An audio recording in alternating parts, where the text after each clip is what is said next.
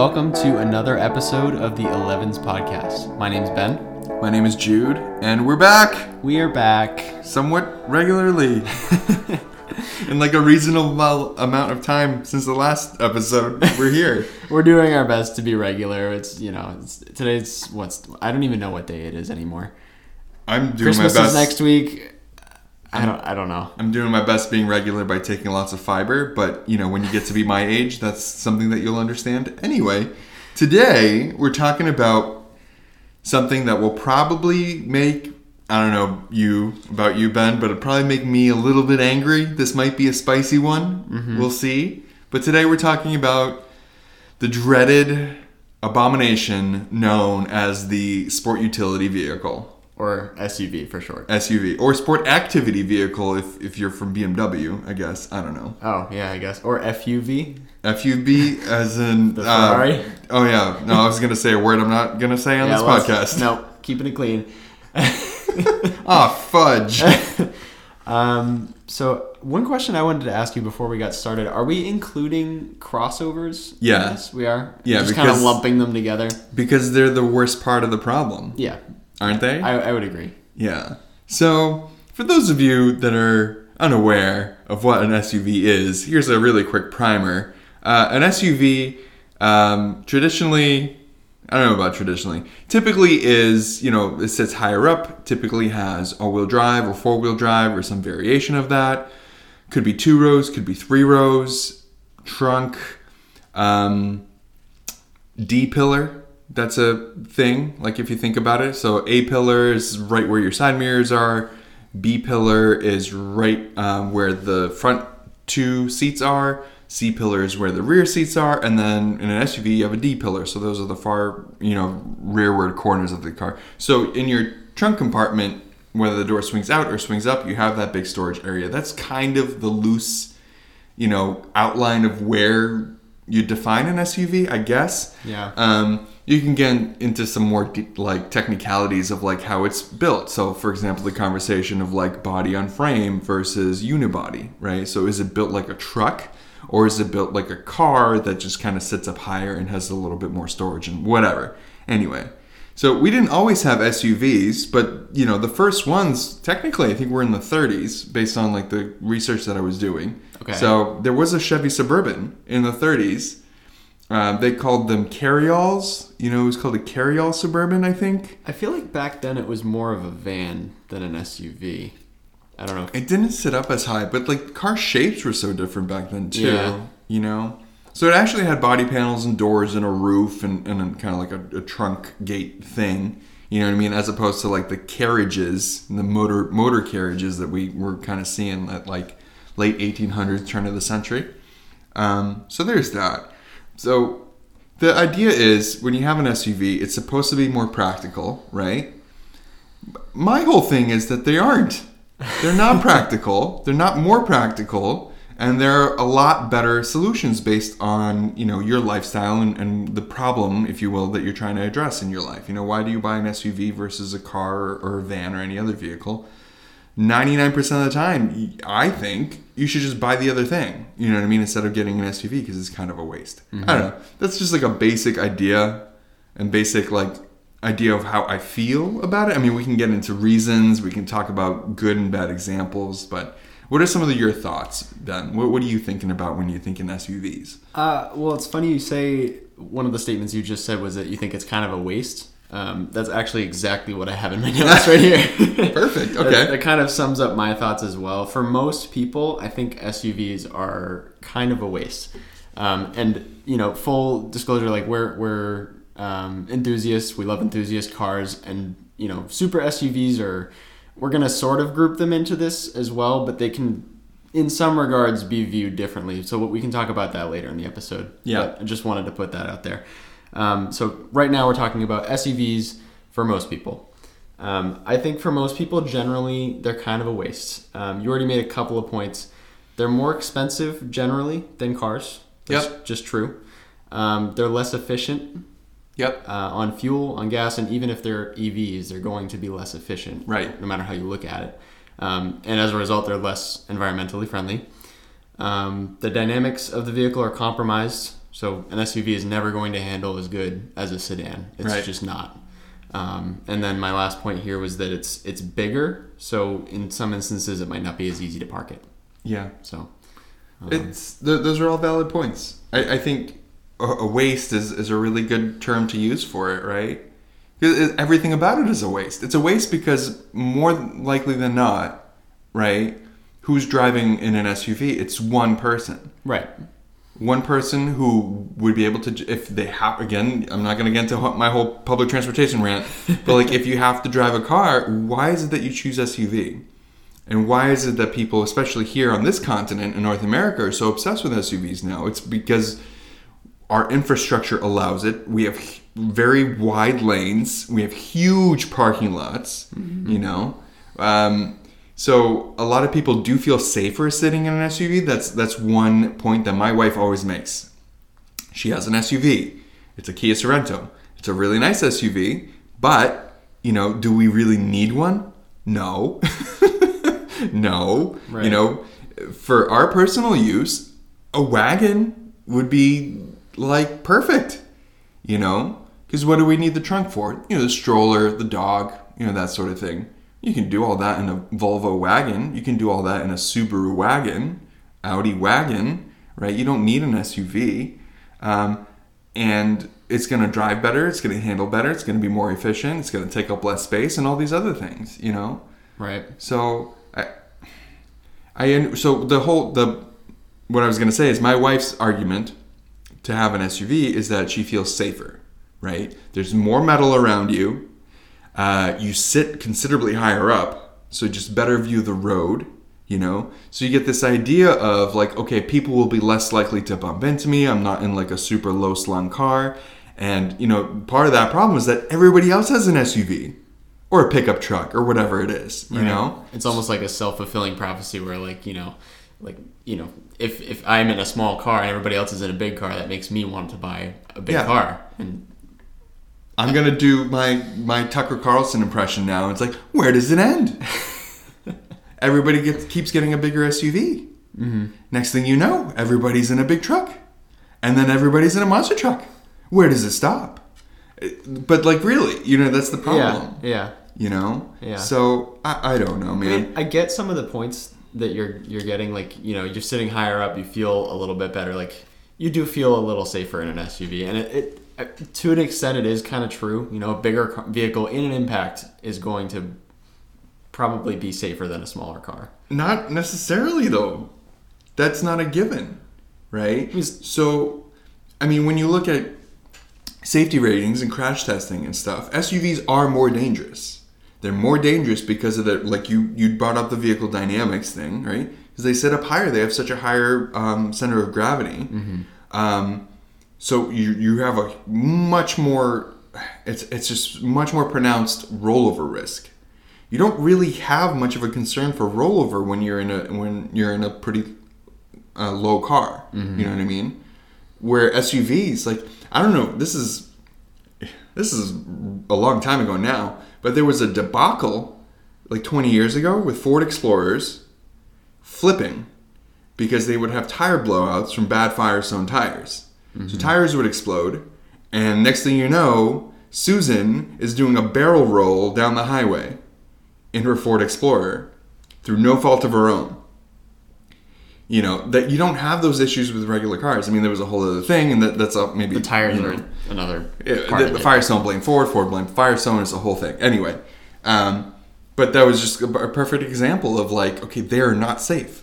Even now, with all the safety precautions that we have in cars and all the active safety systems and all the overcompensation that you have to do from an engineering standpoint to make your SUV like drive somewhat usably on a regular road, mm-hmm. you know, especially now that we have crossovers, which is just glorified cars anyway, right? You're doing all of this engineering work to try to get the car to handle somewhat normally and hopefully not roll over. It's like, why? Right. It's because people are buying SUVs. And it's the money. It's all about the money. Yeah. So I wrote down a few pros. I figured we could kind of like knock them out one by one. Clearly, we have an opinion about this. Yeah. We're very anti-SUV, and we're probably, you know, gonna debunk each of these things that people think like this is a reason why to buy an SUV. Oh, you want to do some debunking? Yeah. Oh, I was going to say, like, while you go over these pros, I'm going to go use the bathroom. Let me know when you're done. But go ahead. Yeah, go ahead. All right, so first one that I have here is that there's more space inside for the occupants and cargo. Is that true? No. I think it's true to an extent. There's More space than what, though? Than the equivalent, Hatchback, so say sedan. for example, right, like a 5 Series and an X5. Sure. There's a bit more space for the cargo and occupants in the X5, I would say. So, I mean, it's a different use of space. The passenger cabin isn't necessarily more comfortable in an X5 than it is in a 5 Series. When you think about things like legroom, Well, I think there's probably more hip headroom. room. Oh, I mean, we can look it up right now as Yeah. we're talking about it. The more space that you're getting is vertical, right? Yep. So you have, so if when somebody's super, super tall, but I've seen people get into SUVs and still be cramped, even though they're, super, super tall. Yeah.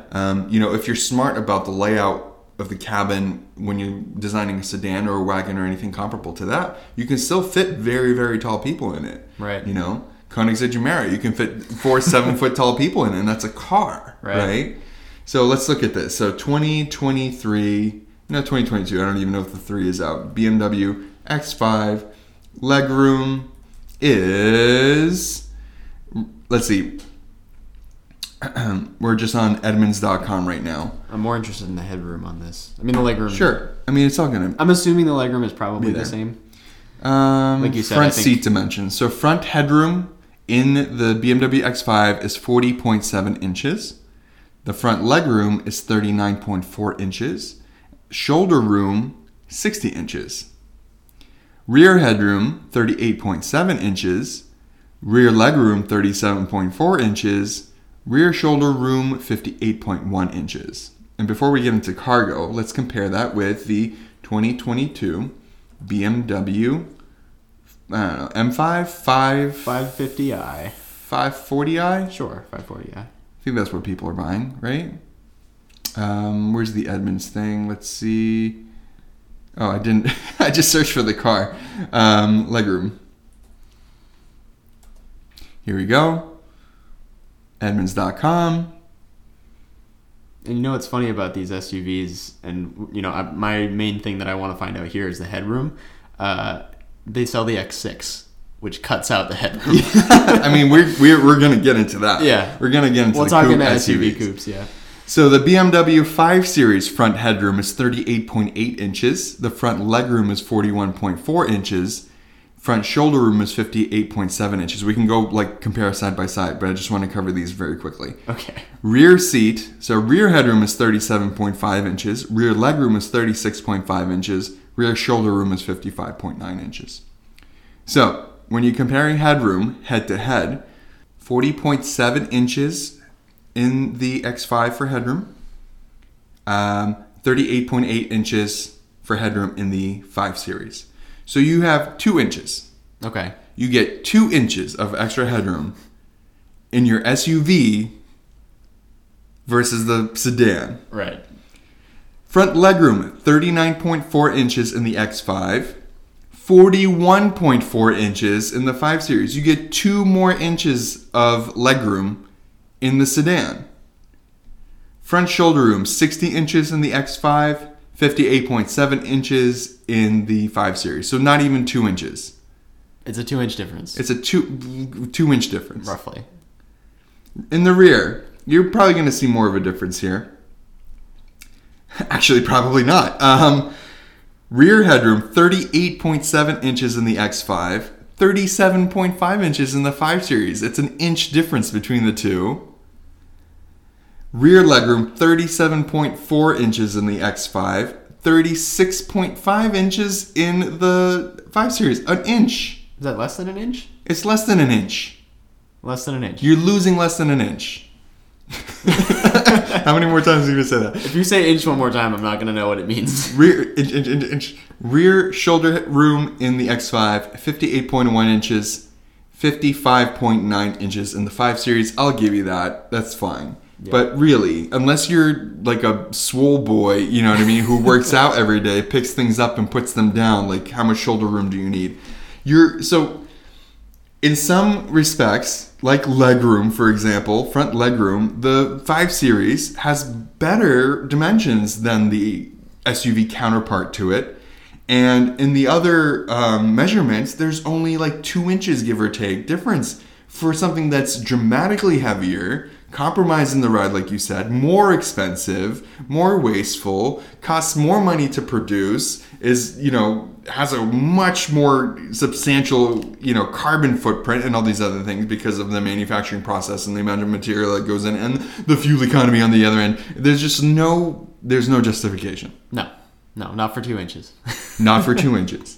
And I granted this is very specific. I mean, we can make a spreadsheet and compare each brand's, equivalent sedan versus SUV counterpart with those metrics and compare and see what the average difference is, and then compare the average selling price of the two, and then do selling price versus difference, and then do all this other stuff. If you want to do that, knock yourself out. I will. But my whole point is it's not worth it.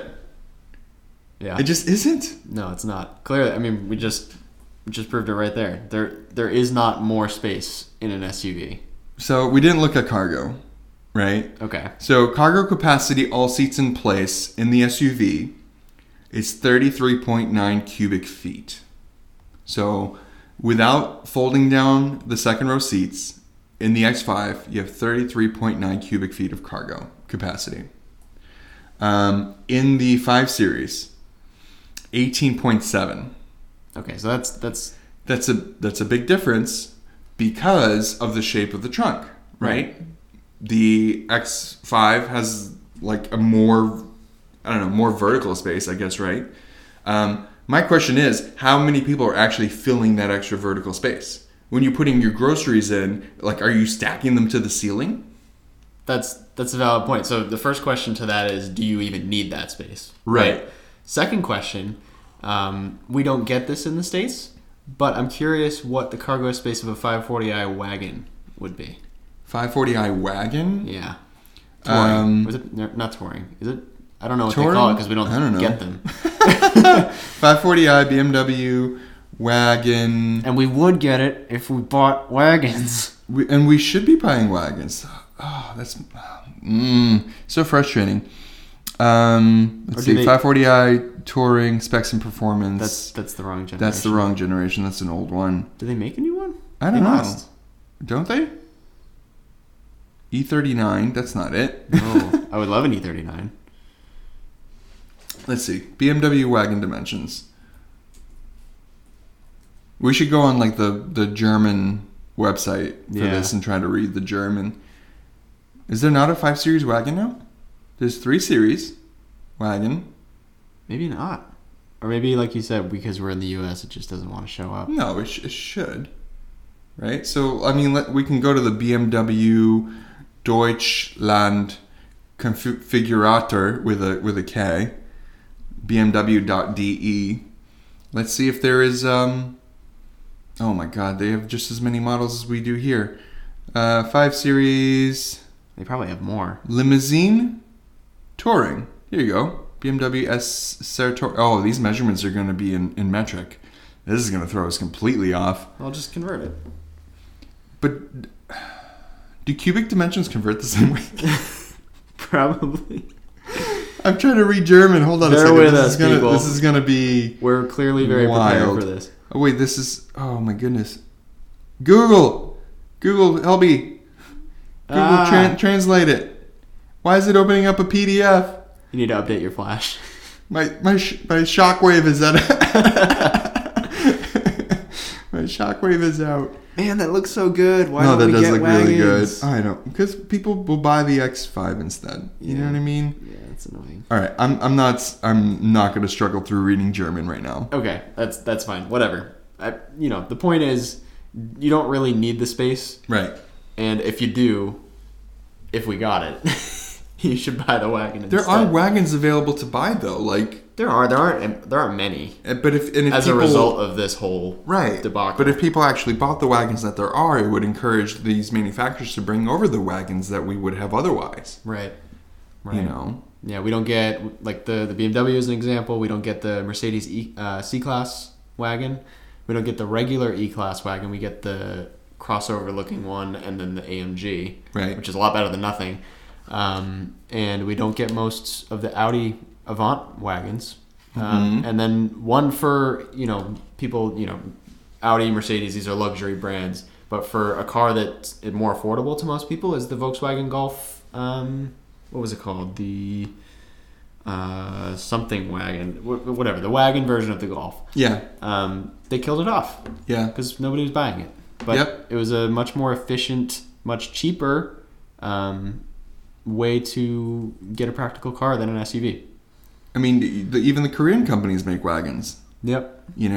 Like We talk about it all the time. The what is it? The Genesis shooting brake. it's so good. Yeah. I mean, that's still a luxury car, but like, Right. Kia, Hyundai, I don't know if Toyota doesn't make a Camry wagon. They mustn't. They definitely I don't don't. think They want you to buy a Venza. Yeah. No matter where you live, I guess. But like, I don't know. Like, you can get affordable wagons everywhere else in the world. Right. Because everywhere else in the world, they recognize that. I mean, I know that people are buying SUVs in Europe. They are, right? Right. But it's not not at the just same a US thing, but right. But it's not nearly at the same penetration as we have here. It's Right. not as big of a percentage of the market share. Because people. I mean, granted, in a lot of places in Europe, the roads are smaller, parking spaces are smaller. More people are taking public transportation. Mm-hmm. More people are, being more conservative with their cars. There's just, I don't know. The space thing makes no sense. I find that funny too because in Europe, you'd think that most people would be taking more road trips than the US because there's more countries that are accessible and you can do more in that same a similar area, right? Yeah. And one of the arguments people make for SUVs is like, oh, well, I think you mentioned this like last episode. Oh, what about the one time a year I go to New Jersey? Yeah. Like, I don't think that's an excuse. No. No. It's like, what about the one time that I need to go to Home Depot? Mm-hmm. Well, that one time your SUV is too small anyway. And if you want to talk about space and you really need space, you're not going to like to hear this, but you should buy a minivan. Yes. That's just the answer. My mom had a minivan. She had one for 10 years and another one for 10 years when we were growing up, and it's the most practical car I've ever seen. Minivans make sense. They have way more room, right? In the cargo area and in the cabin. Yep. Headroom is insane in those. Like, you want to talk about headroom.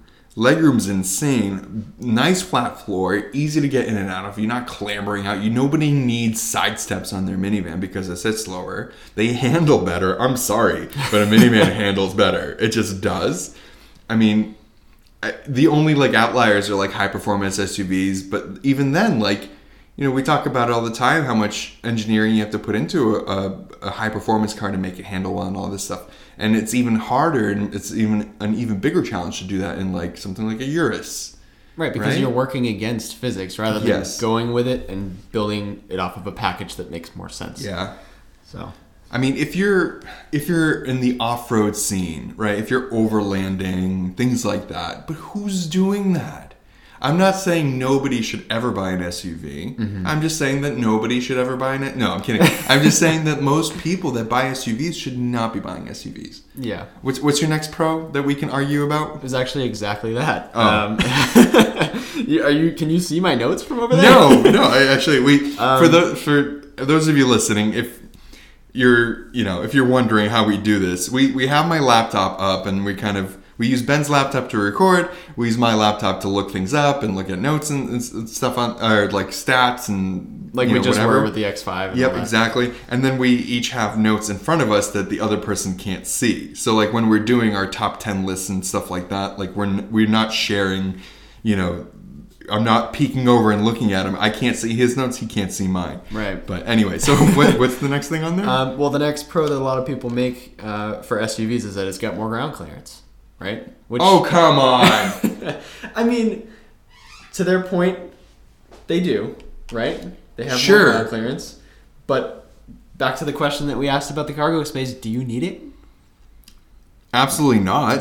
No. Like you were saying, unless you're going off-roading, Yeah. more often than not, or if it's your hobby, Yeah. then you just don't need it. If you live someplace where you always have 3 feet of snow on the ground, then okay, I get it. You're not going to drive your wagon through 3 feet of snow. Actually, there are videos of I like... think you should. There are videos of like Volvo wagons and like, Audi Avants and stuff. The Audi... why am I blanking? The Audi wagon. RS6? No. It's got the plastic panels and stuff, lifted a little bit. Lifted. It's like based off. They had one that was based off the A4, and then they had one based off the A6. Cross country? No, that's the Volvo. Oh, the All-Road? All-Road, yes, Yeah. Great name. Yeah. Those are great. Those look great too. I know they have the cladding on them or whatever. It's not That makes my sense, favorite on doesn't most it? things, but It works in that design though. Yeah, I it does. think. it doesn't but work on the E-Class. No, E-Class is too pretty to be ruined with plastic cladding. But yeah, ground clearance. Ugh. Most people don't need it. Like what do most people use their car for? It's commuting on a road. Commuting on a highway because we live in America. Yeah. Sitting in traffic because we live in America. I think Going some to the people store. think that because there's some leaves on their driveway, they need like some ground clearance. I don't know what it is. But Ben, what? I mean, we can get into I know what all-wheel it drive. is. But, I know what it is. It's the marketing. Well, yeah. They display these people doing all these active things, driving up like we were talking about with the 911 Dakar and the Serato, right? Yeah. Driving up a volcano, or not usually not that extreme, but I'm thinking for like Subaru ads, right? They're going to the lake, they're going to wherever, and on trails, Yeah. stuff like that. My Camry can do all that stuff too. Like, Yeah. it's not a big deal. I remember when I was a kid, I don't remember if it was the RAV4, the CRV, or one of those, like one of those compact crossovers. And the commercial was somebody like driving up a mountain in like the pouring rain, like sliding through mud and stuff, and just, I don't know. Mm-hmm. When I worked for Kia, they were gonna do an all-wheel drive Kia Soul that was a hybrid, and it was front-wheel drive was going to be the internal combustion engine, and they would put the electric motor on the rear axle, so that's how you get all-wheel drive in it. And I thought that was kind of a cool idea because the Soul's always been front-wheel drive, and it kind of looks like a SUV type thing too with the lift. It's a hatchback, right? Yeah. But it's big boxy thing. We also It's not that save big. space inside because you don't need a transmission tunnel for the rear That's wheels. true. I mean, I guess there's a battery, but whatever. Yeah. I mean, you can set that low enough in the floor. Like the Kia Soul EV, the battery was in the floor. The rear seats were a little bit higher, slightly, but it was barely even noticeable in the real world. Anyway, so the marketing thing for this concept, right, was the Kia Soul all-wheel drive or whatever they were going to call it, driving through some mud and stuff, right? And it was really cool. It was like, oh man, that's cool. And then at the bottom, they said like something along the lines of footage for marketing purposes. It was like sped up or something. It was like fast forwarded or something to make it look like it was flying through the mud when it was just really not. Yeah. It's you hit the nail on the head. It's a lot of it is marketing. Yeah. I don't know. But the point is, you don't need it. No. You don't need it. No. All right. Next pro that people throw in your face, for reasons why they bought an SUV. Usually more wheels are driven. So usually they have all-wheel drive. I say most of the time. Yeah. So, you can buy cars with all-wheel drive. What drives me wild is all the front-wheel drive SUVs out there, though. Yeah. If you're renting an SUV, yeah, it's probably two-wheel drive. Yeah, probably. Trucks too. Like, it's a thing in the car business. Right? When you're appraising a trade, you never want to assume that it's all-wheel drive. Because when you're appraising, with my background, when you're appraising a Kia or a Honda or something like that, if the car was originally sold in Texas, it's probably not all-wheel drive. If it was originally sold in Florida, it's probably front-wheel drive. Mm-hmm. So you don't want to assume. Yeah. But even then, like, do you need the all-wheel drive? This is gonna be most of our like rebuttals to this. Is like, do you need it? At least we're consistent. Do you need the cargo space? Do No. you need the ground clearance? No. Do you need all-wheel drive? Absolutely not. No, you don't. It's snowing outside. I'm gonna stay home. Like, I get that, which is what most people will do. But like, I get, like, if you have to go to work in the snow, if you're worried, if you are at work and you need to go get your kids from school because it's a bad storm and the roads are slippery. We live in a pretty cold climate here, so we're not saying anything that is completely not against all-wheel drive. Right. You can get all-wheel drive in a sedan. You can get all-wheel drive in a wagon. Well, here's the other thing too. Like, if you absolutely need it. yeah, going back to that, do you need it? Right? Like, you make a good point. In the snow, people feel a little bit more comfortable with all-wheel drive, but all-wheel drive does not help you with the most important thing. It helps you with accelerating more quickly in slick conditions. Yes. It helps you, makes it less likely for you to get stuck. Yep. Right? And if you're in a stuck situation, somebody pushes you, have a better chance of getting out of that, right? Yep. But when's the last time you got stuck in the snow? Doesn't happen that much. I don't remember the date, but it was funny when it did happen. Anyway. Right? And my last point here is, if you really care about snow safety, stopping is the most important part. Right? We used to always tell people when they were looking at buying a car that had, and they asked to make sure they were getting all-wheel drive, I would always say, that all-wheel drive doesn't mean all-wheel stop. And they'd be like, what? What do you mean? Yeah, well, yeah. My point is, if you care about safety, you'll buy winter tires because that's what's going to save you. That's exactly what I was going to say, too. Yeah. A good set of winter tires is better. Even in a rear-wheel drive sports car, yes. If you have winter tires, you can get by. Yes. Not just get by, it's perfectly fine. Yeah. Tires make such a big difference to everything. People don't realize that either because it's such a simple part of the car, but it's literally the only thing touching the road. So people don't think about it because it's boring. Yeah. And only nerds like us kind of geek out about tires a little bit. Yeah. But if you listen to any of our F1 episodes, you know. But yeah, that's a really, really good point. Wouldn't recommend Cup 2s in the snow. No. Or Corsas. Or Trofeos. Or, yeah. Anyway. So, yeah, there's our argument against SUVs again. What else do I have? I don't know. Whatever it is, I'm going to get even more angry. Well, we talked about this one, and I think I still stand by this one. And I agree with what you had said already earlier. They're safer in an impact. But they're not. You don't think so? And if they are, why? Is it because they're an SUV? It's because they're bigger. It's just because the simple fact that if a big car hits a small car, the big car wins. No. No? No. Because if you have a 1960s Impala and you hit a Camry, what's going to be safer? Okay, I'm not talking about like airbag systems and all that stuff. Why not? Because I'm assuming... No, even if the... Okay, I'll give you airbags. The Impala has airbags. Which is safer? Is it still as like a 60s... It's still a Camry because of crumple zones and the shape of the car and all this other stuff. An SUV is not safer. It just isn't. But the SUVs have crumple zones too. SUVs do have crumple zones, right? But they don't have necessarily better crumple zones. An SUV is not safer. You don't think so? I mean... Okay, so maybe here's... Okay. There's... Oh my God, there's so much. Small and mid-sized cars, sure. But like when you're talking about... Right, so like if you... Okay, pair a Kia Rio with a Ford Explorer. Who wins? It's the Explorer, right? Well, that's what I'm saying. Well, okay, Kia Rio is a bad example because did you know this, that the Kia Rio for a while, year over year, was the most dangerous cars in America? Really?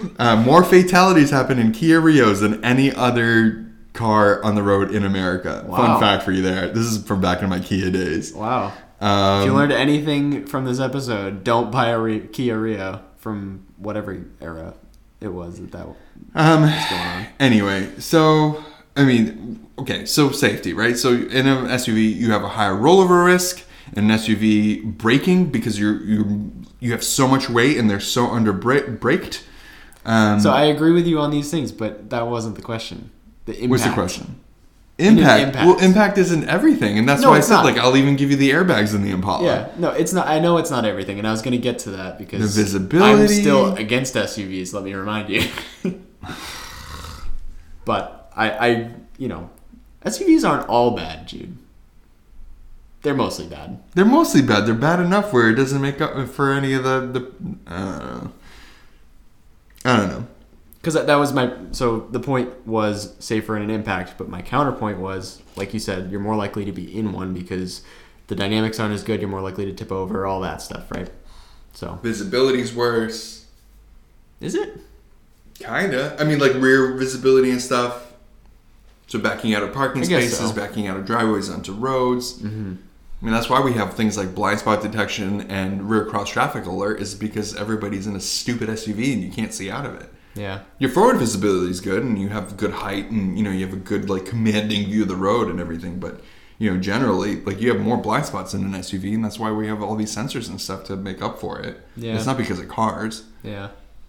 And, I mean, not just talking about the safety of the occupants, but to everybody else, it's a bigger car, so it's more dangerous to everybody else. Yep. Right? So here's a quote from Wikipedia. Because of greater height and weight and rigid frames, it is contended by Malcolm Gladwell, writing in the New Yorker magazine, that SUVs can affect traffic safety. The height and weight, while potentially giving an advantage to occupants of the vehicle, may pose a risk to drivers of smaller vehicles in multi-vehicle accidents, particularly side impacts. The initial tests of the Ford Excursion, remember that monstrosity, were, quote, horrifying for its ability to vault over the hood of a Ford Taurus. Oh, man. The big SUV was modified to include a type of blocker bar suggested by the French Transportation Ministry in 1971. A kind of under-vehicle roll bar designed to keep the large Ford Excursion from rolling over cars that were hit by it. Wow. Oh, man. Well, so basically, man. I don't know. Yeah. All right. So that's that. They're not safer. Over, I guess. That's all I had. I mean, is there any other reason why you would buy an SUV? I think we should ask the audience. Because we are biased and we're coming into this podcast at least. We already have with an opinion. Very strong opinion. Based on our past experiences and what we do for a living. I mean, we deal with cars on a daily basis, right? So we see them all. Right. Right. So, are there good SUVs though? Yeah, well, like you said before, it's not that I don't like SUVs. There are SUVs that I do like. Which SUVs do you like and why do you like them? So I made a little list. Okay. Some of them, I think most of them kind of... We like lists on the 11 podcast. We do. Here we go. Do you have a list? I do. All right, let's go. I was teeing you up here, so All right. So... I'll kick it off with Land Rover products. Good. Most of them. The Evoque and the Velar, I'm kind of like, not crazy about. Like the small crossover stuff, I'm not big on. But LR2, not good. Yeah, but an LR4 is great. The Sport, I actually really like. I know Range Rover Sport. Yep. Defender. Oh, excellent. That was on my top 5. I mean, excellent SUV. Great SUV. Yep. And then the Range Rover, Land Rover Range Rover. Yeah. It's just great. It's luxury and it will go literally anywhere. Do most people that buy any of those, should they have one? Should they have bought it? Here's the other thing too, right? Like we're arguing against SUVs as a concept, but I also understand people buying things just because they like it. Right? Yeah. So I'll go through a couple other SUVs in a minute, but I have I think 2 or 3 examples of this: the X5, the Macan, and for whatever reason the F-Pace, specifically the SVR. Okay. I just like them. I don't have much reason for it. Like in most situations, if you were to give me an SUV and a car equivalent, I would pick the car. Okay. But for some reason, I just really like those three. But now that I'm saying it out loud, I would probably pick a car like What were you through? The X5, X5, Macan, and the F-Pace. Yeah. Wouldn't you rather have a 5 Series, a Panamera, and an XJ, I guess? Well, the Macan's a little different because Not it's, XJ, XF? the Macan's a little different because it's not really in the same category as a Panamera. Like you can't buy one for the same price, or can you? Maybe. I don't know. Why not? I don't know. Anything's I possible. feel like they're in different leagues, but Well, let's look. A Macan GTS, how much is that? Because that's probably the one you get. Is it? they're pricey now.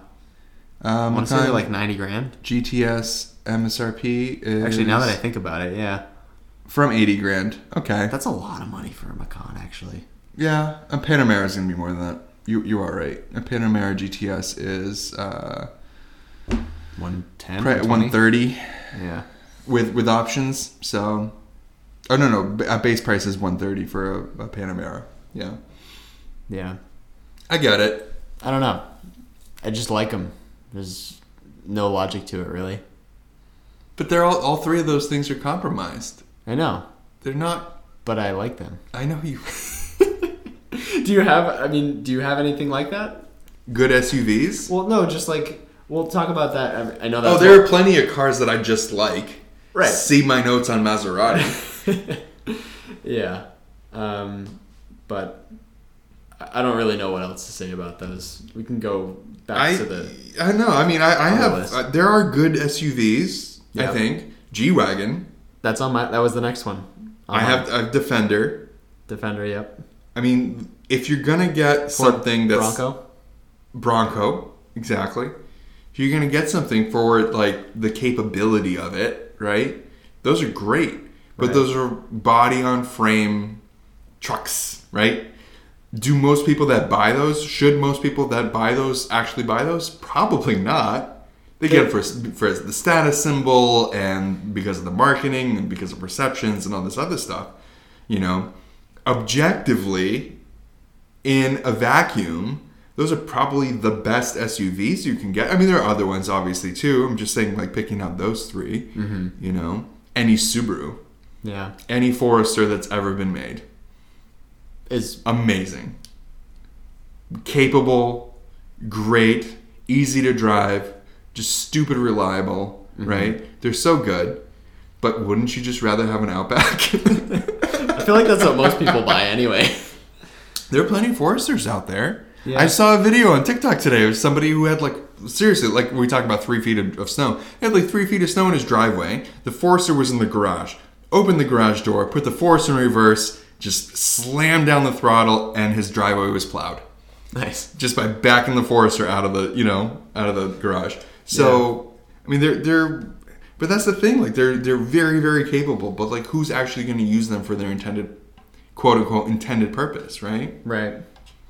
I have one on here that I made a controversial comment on in a previous episode. Oh, Any guesses on what that might be?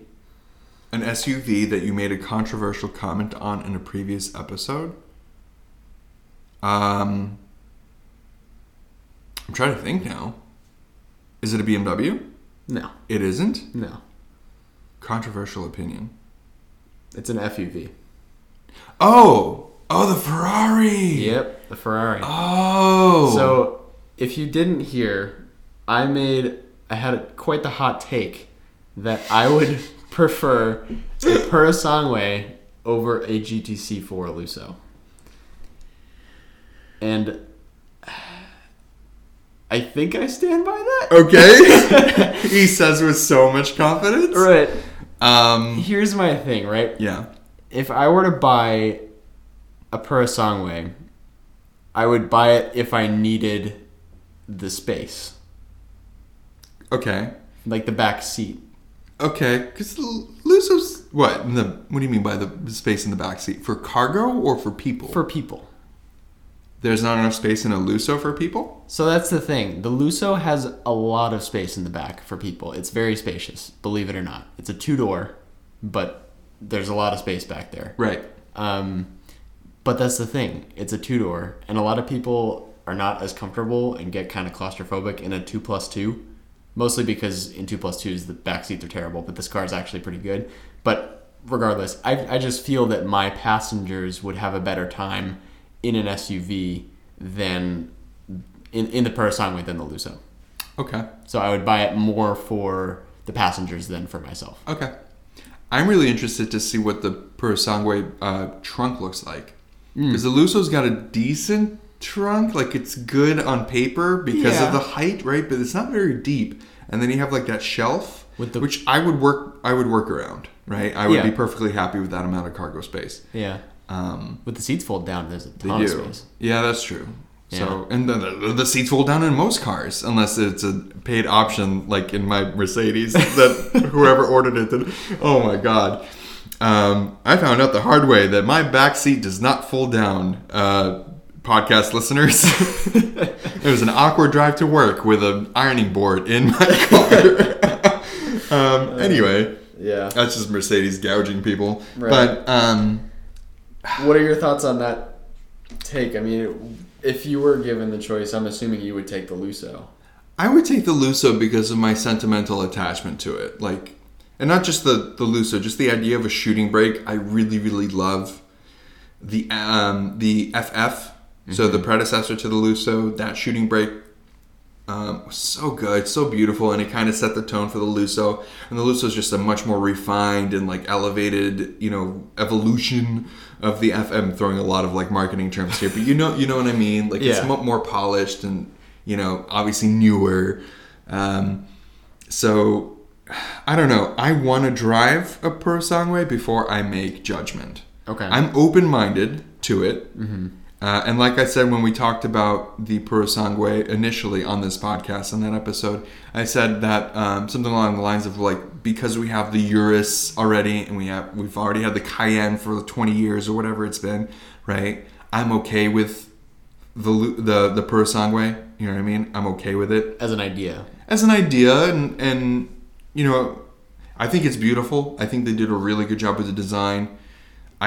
In a way, I missed Pininfarina, but like on the other hand, like they're not really letting us down with design. They've been killing it. They're really, really, really beautiful cars coming out of Ferrari. 296 GTS is incredible. The lines on that are really, really good. Proportions are really, really good. It's just really well done. Yeah. So they're doing a great job. So on the other hand, like if I want to, all right, we can talk about high performance SUVs. So we can talk about Urus, Purosangue, things like that, right? So if you want something that's high performance, if you want something Italian that has a little bit more cachet, gets more eyes, makes more noise, like, do you buy a Urus? Do you buy a Purosangue? Is that your only choice? So I guess back to the Purosangue before we move on. Sure. I think if Ferrari didn't knock it out of the park with the styling on the Purosangue, I probably would pick the Lusso. But I think the Purosangue is just gorgeous. And I think that it's prettier than the Lusso. Okay. So, I think that's a big part of it, just to put that out there. But, sorry, what were you saying about... Well, I'm just saying, like, if you want a practical, exotic, or high-performance car, like, is the Urus the Purosangue, or the upcoming Elettra, or the DBX 707, or, like, any of these... luxury, high-performance supercar brands, SUV offerings, like, are those your only choices? No. I mean, if you want a high-performance car, get a high-performance car. Don't buy an SUV. But if you drive your friends around a lot, right, and you want some of that flair, sure, buy a Purosangue, buy an Urus, I feel like a G-Wagon is a slightly different proposition. But maybe it's not. I don't know. It's got the same kind of like perception to it, though. At this point, right? It is a status symbol as much as a Urus is. Yeah. So I would say they cost the same. I would say these super SUVs are only good if you need that one car to do everything. But if you have the ability to have multiple cars that do different things, you're much better off having a wide set of tools and each tool doing its job very well than having one tool that does everything like mostly kind of well, Yeah. right? Sure. So that's kind of my take on hot SUVs. My take on hot SUVs is if Lamborghini made a 4-seater, 4-passenger car with a trunk that was a car, I would much rather have that over a Urus. But because they don't, and if I want a Lamborghini, if I want something that's high performance but also has a trunk, like, you kind of have to buy a Urus, you know? Yeah. Same thing with Aston. They don't make a Rapide anymore, you know? So if you want an Aston Martin and you want something that has, you know, generous amount of space with a trunk that you can take on drives, that you can put people in, that you can go grocery shopping in, like, yeah, you can kind of do some of those things in a DB11, but the DBX, I hate to say it, does do those things slightly better. Yeah. Does it do those things better than a Volvo V90? No.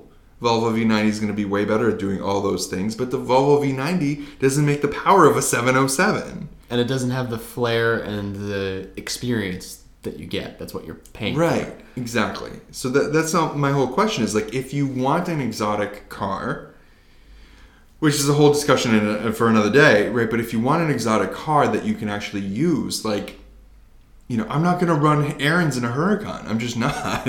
As much as I love the McLarens that we work with and sell and drive every day.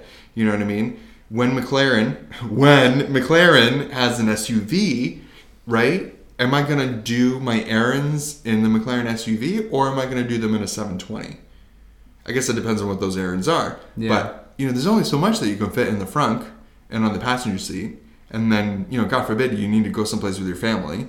You know what I mean? But now you're making an argument for SUVs that we were just debunking earlier. But it's different, right? Because we're a completely different segment of the market, right? So when we're talking about Ford Explorers and Dodge Durangos and Chevy Equinoxes and whatever, right? All those things that those SUVs and crossovers can do, you can do better in their car equivalent. That's why we looked at the X5 versus the 5 Series. The 5 Series will be way better 99% of the time than the X5 equivalent. It just will be, right? The problem is when you get up to this supercar, high performance car segment, you know what I mean? A Panamera is only going to get you so far, you know? Because when you're thinking about, like, okay, or a Mercedes E63 AMG wagon, they're so cool, right? But it's not a Purosangue, you know, I say through clenched teeth. Yeah. Yeah. No, that's true. So that's my whole thing. Okay. Well, so here's the other thing that is kind of an interesting thing to look into is, so you mentioned the Rapide, right? I Aston miss Martin that car so much. built the Rapide. It was their so sedan. beautiful. So hypothetically, that would be kind of the car equivalent of the DBX. Right. They don't build the Rapide anymore. They build DBXs. Why is that? Is that just because... Because the Rapide was a flop and they're actually selling DBXs. I guess, but it's just because the market wants SUVs. Yeah, the market at the time didn't want a practical Aston. Yeah. You know, the market, and I'm saying it, like, you know, people didn't want that practical of an Aston. And most people who were buying Astons, they were getting one to be like basically a 2-seater touring car, you know, which Aston has always done really well. So would you make the same argument that, you know, all these manufacturers are building SUVs because people want SUVs, whether or not that's a good idea, right? Just talking about the whole market, not just hot SUVs. So would you say that we would apply the same logic that we were applying to the regular cars to the hot SUVs and say they should be building hot sedans? Like you said, you would much prefer a Lambo equivalent of a Panamera or something like that. Yes. Yeah. And they did build a concept which looked really good. I know. 2008 or whatever. I looked at that not that long ago. That was going to be really cool. Yeah. Oh, man. Like, that would have been so cool. I don't know. Nobody would have bought it because even then, like, people were all high on SUVs and they still are. But it's just, like, unstoppable, uncontrollable momentum at this point. Like, we need I don't know. Which is a good comparison to the actual SUV. Yeah, unstoppable. Too much momentum, yeah. Too much weight, not enough brakes. Really overconfident drivers who think they're invincible because they have all this metal around them and they sit so high up and they have all-wheel drive. Yep. You know? Yep. So, yeah, I wish that Lambo made again, I'm going to say it, a 4-seater, 2+2, 4-door car, front engine, rear-wheel drive, all-wheel drive. You know what I mean? That would be so cool. And that, I think, in execution, if they actually built it, that would be way better than the Urus is, as good as the Urus is. Because I'm not saying the Urus is bad. It's good. And I've said it before. Like, I've come around on it. I get it. I understand it. You know what I mean?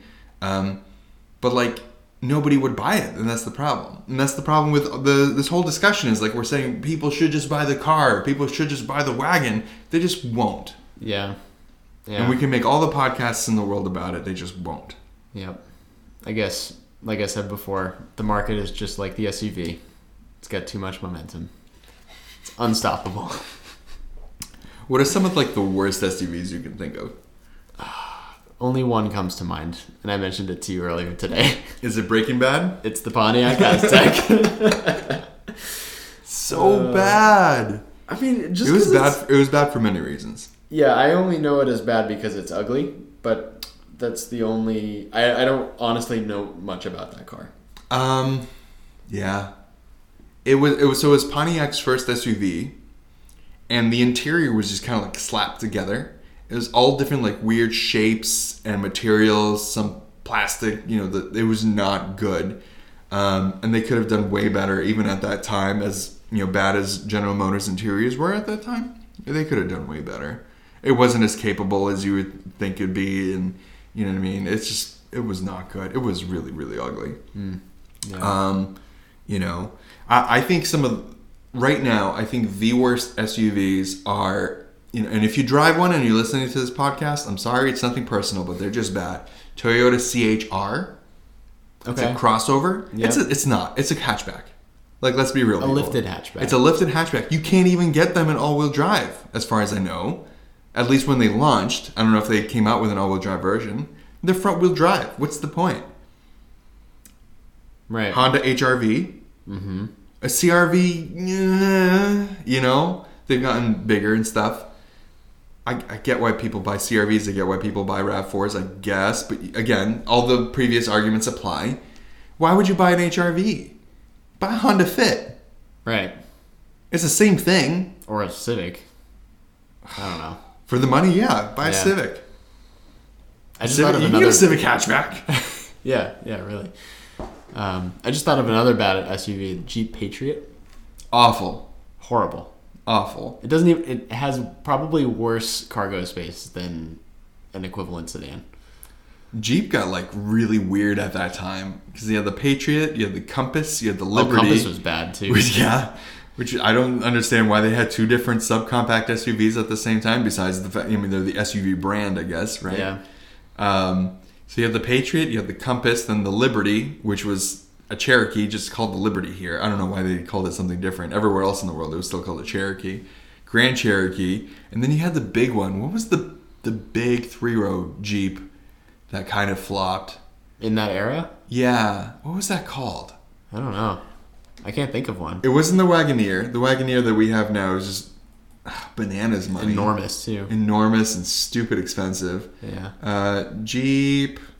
3-row. What annoys me the most about those, like the Grand Wagoneer, the Escalade, the Expedition, the Navigator, they're almost always empty. They're these 3, 4, seemingly 6-row SUVs, and they're always empty. I don't understand it. Why did you buy it? What? Might as well be driving a school bus. Because of the one time that they're gonna think they're gonna need it. That's the Commander. That's what it was. The Jeep Commander. I don't remember that. Yeah, no one does. Oh. I probably just mistook it for a Liberty or... Yeah, I mean, it looked just like a Liberty, just like bigger. Yeah. Yeah. I don't know. Ah, man. Where's some other bad ones? I don't know. Toyota Venza. Just stupid. Yeah. Stupid. Toyota Venza. I mean, they're nice, but... Just buy a Camry. Yeah. Lexus RX. Just buy an ES or whatever. You know? Yeah. Nobody needs them. You don't need it. They're just wasteful. So, like, I'm picking out all these good SUVs, like the G-Wagon Defender and Bronco, like we talked about, right? Because they're capable and they do things. Like, they're an actual SUV. They will do SUV things. Right. Nobody's going to be able to take their CHR farther than, their commutes at work. You can't do anything with it. Why do you have that? Yeah. And it's smaller and it's less practical than the sedan equivalent because of the shape of it. It's just a hatchback is what it is. Get a Corolla. Yeah. You know? And a lot of the SUVs that we've mentioned are, to be fair, luxury cars. I think most of them. Well, just like the G-Wagon and Land Rovers, stuff like that. Our perspective is a little skewed because of where we work and what we deal with on a daily basis, right? But, that's why I'm trying to talk about more practical cars. But go ahead. Yeah, so like a good SUV that I probably would consider if I were in the market for one is a 4Runner. Because it's an actual SUV. Yeah. I like SUV 4Runners. things. Yeah. I think they're cool. I think they're good looking, and like you said, they're capable. That's really all you should buy an SUV for is the capability, right? If you need it. But how many people buy 4Runners, jack them up, put off-road tires on them with like 3 ladders, and the car it never sees dirt. It's always in showroom condition. It's always perfect. Goes from their garage to their garage at work after they sit in traffic for an hour. But if they like it, I don't know. They take up so much space, and it's so frustrating. I don't know, man. Like, I don't know. Now I'm just sad at the state of the car market because there's no stopping. It's just going to keep going. And the worst part is that all these new electric vehicle models are all SUVs too. I know. Save the combustion engine. No, wait, no. That is the worst part. They're even bigger and even heavier. Model Way X. Heavier. Well, I'd argue that a Model X is more like a van than an SUV, but like, because of the doors. Everybody and I mentioned this when we talk about Genesis is like how they botched their rollout because they tried to come out with 2 luxury cars and nobody wants luxury cars. They want luxury SUVs, right? Mm-hmm. So now even like the Korean companies, the Ioniq 5 is an SUV. The Kia EV6 is an SUV. And granted, I'll give you that the Ioniq 6, is a thing. The Polestar 1 and 2 were cars. Polestar 3 coming out is a crossover thing. I really wish the Ioniq 5 was more of a hatchback than a crossover. Because it looks like one. It's got the proportions of a really good hatchback. And I know it's a great car. But it is. But how much better would all those things be if they were just cars? And how much better would it be if people actually bought them if they were cars? Yeah. Hyundai will sell way more Ioniq 5s than Ioniq 6s. But I guess that's an interesting point you bring up with EVs. Like, I think bringing the EV platform to an SUV kind of negates some of the cons because you've got a really low center of gravity, so it's going to handle better. So, I mean, if you need the ground clearance, you could still have some of the dynamics of a car. They're not that much higher. I guess. They're not that much higher, so there's not much better ground clearance. I guess when I say that, I'm more talking about just SUVs in general, not just the Ioniq 5. I don't know. You can look at for example, Model 3 versus Model Y Teslas, right? Like, I'd be really interested if somebody would do the math on the percentage difference in total interior space versus percentage difference in total exterior space between the two. And I guarantee you that the total exterior space is going to be a greater difference of percentage than the interior space. Right. They're always just going to be bigger and bulkier externally than, internally in the cabin. Yeah. They just are, So, if you need all this space, get a van. If you absolutely need it. Most people don't need all the space. But if you do. And I don't know. Ultimately, take the train. All right, that's a different. That's an entirely different. Take a bus. Everyone else in the world does it. All right, before Jude starts talking about we're addicted to cars, bicycles, and whatever else he might. E-bikes are the most efficient mode of transportation. Thank you for listening. If you don't follow us already, we're on Instagram at 11's Podcast. My Instagram and his as well are in the show notes if you want to talk to us or follow us. I don't post anymore, so. But I guess anecdotally, don't buy an SUV. Yeah, thanks for listening. Thanks for listening to us rant. If you have any feedback, if you have arguments for SUVs or against SUVs that we haven't mentioned, let us know. But that's it for now. Thank you. Invest in high-speed rail. Bye! We'll see you next week.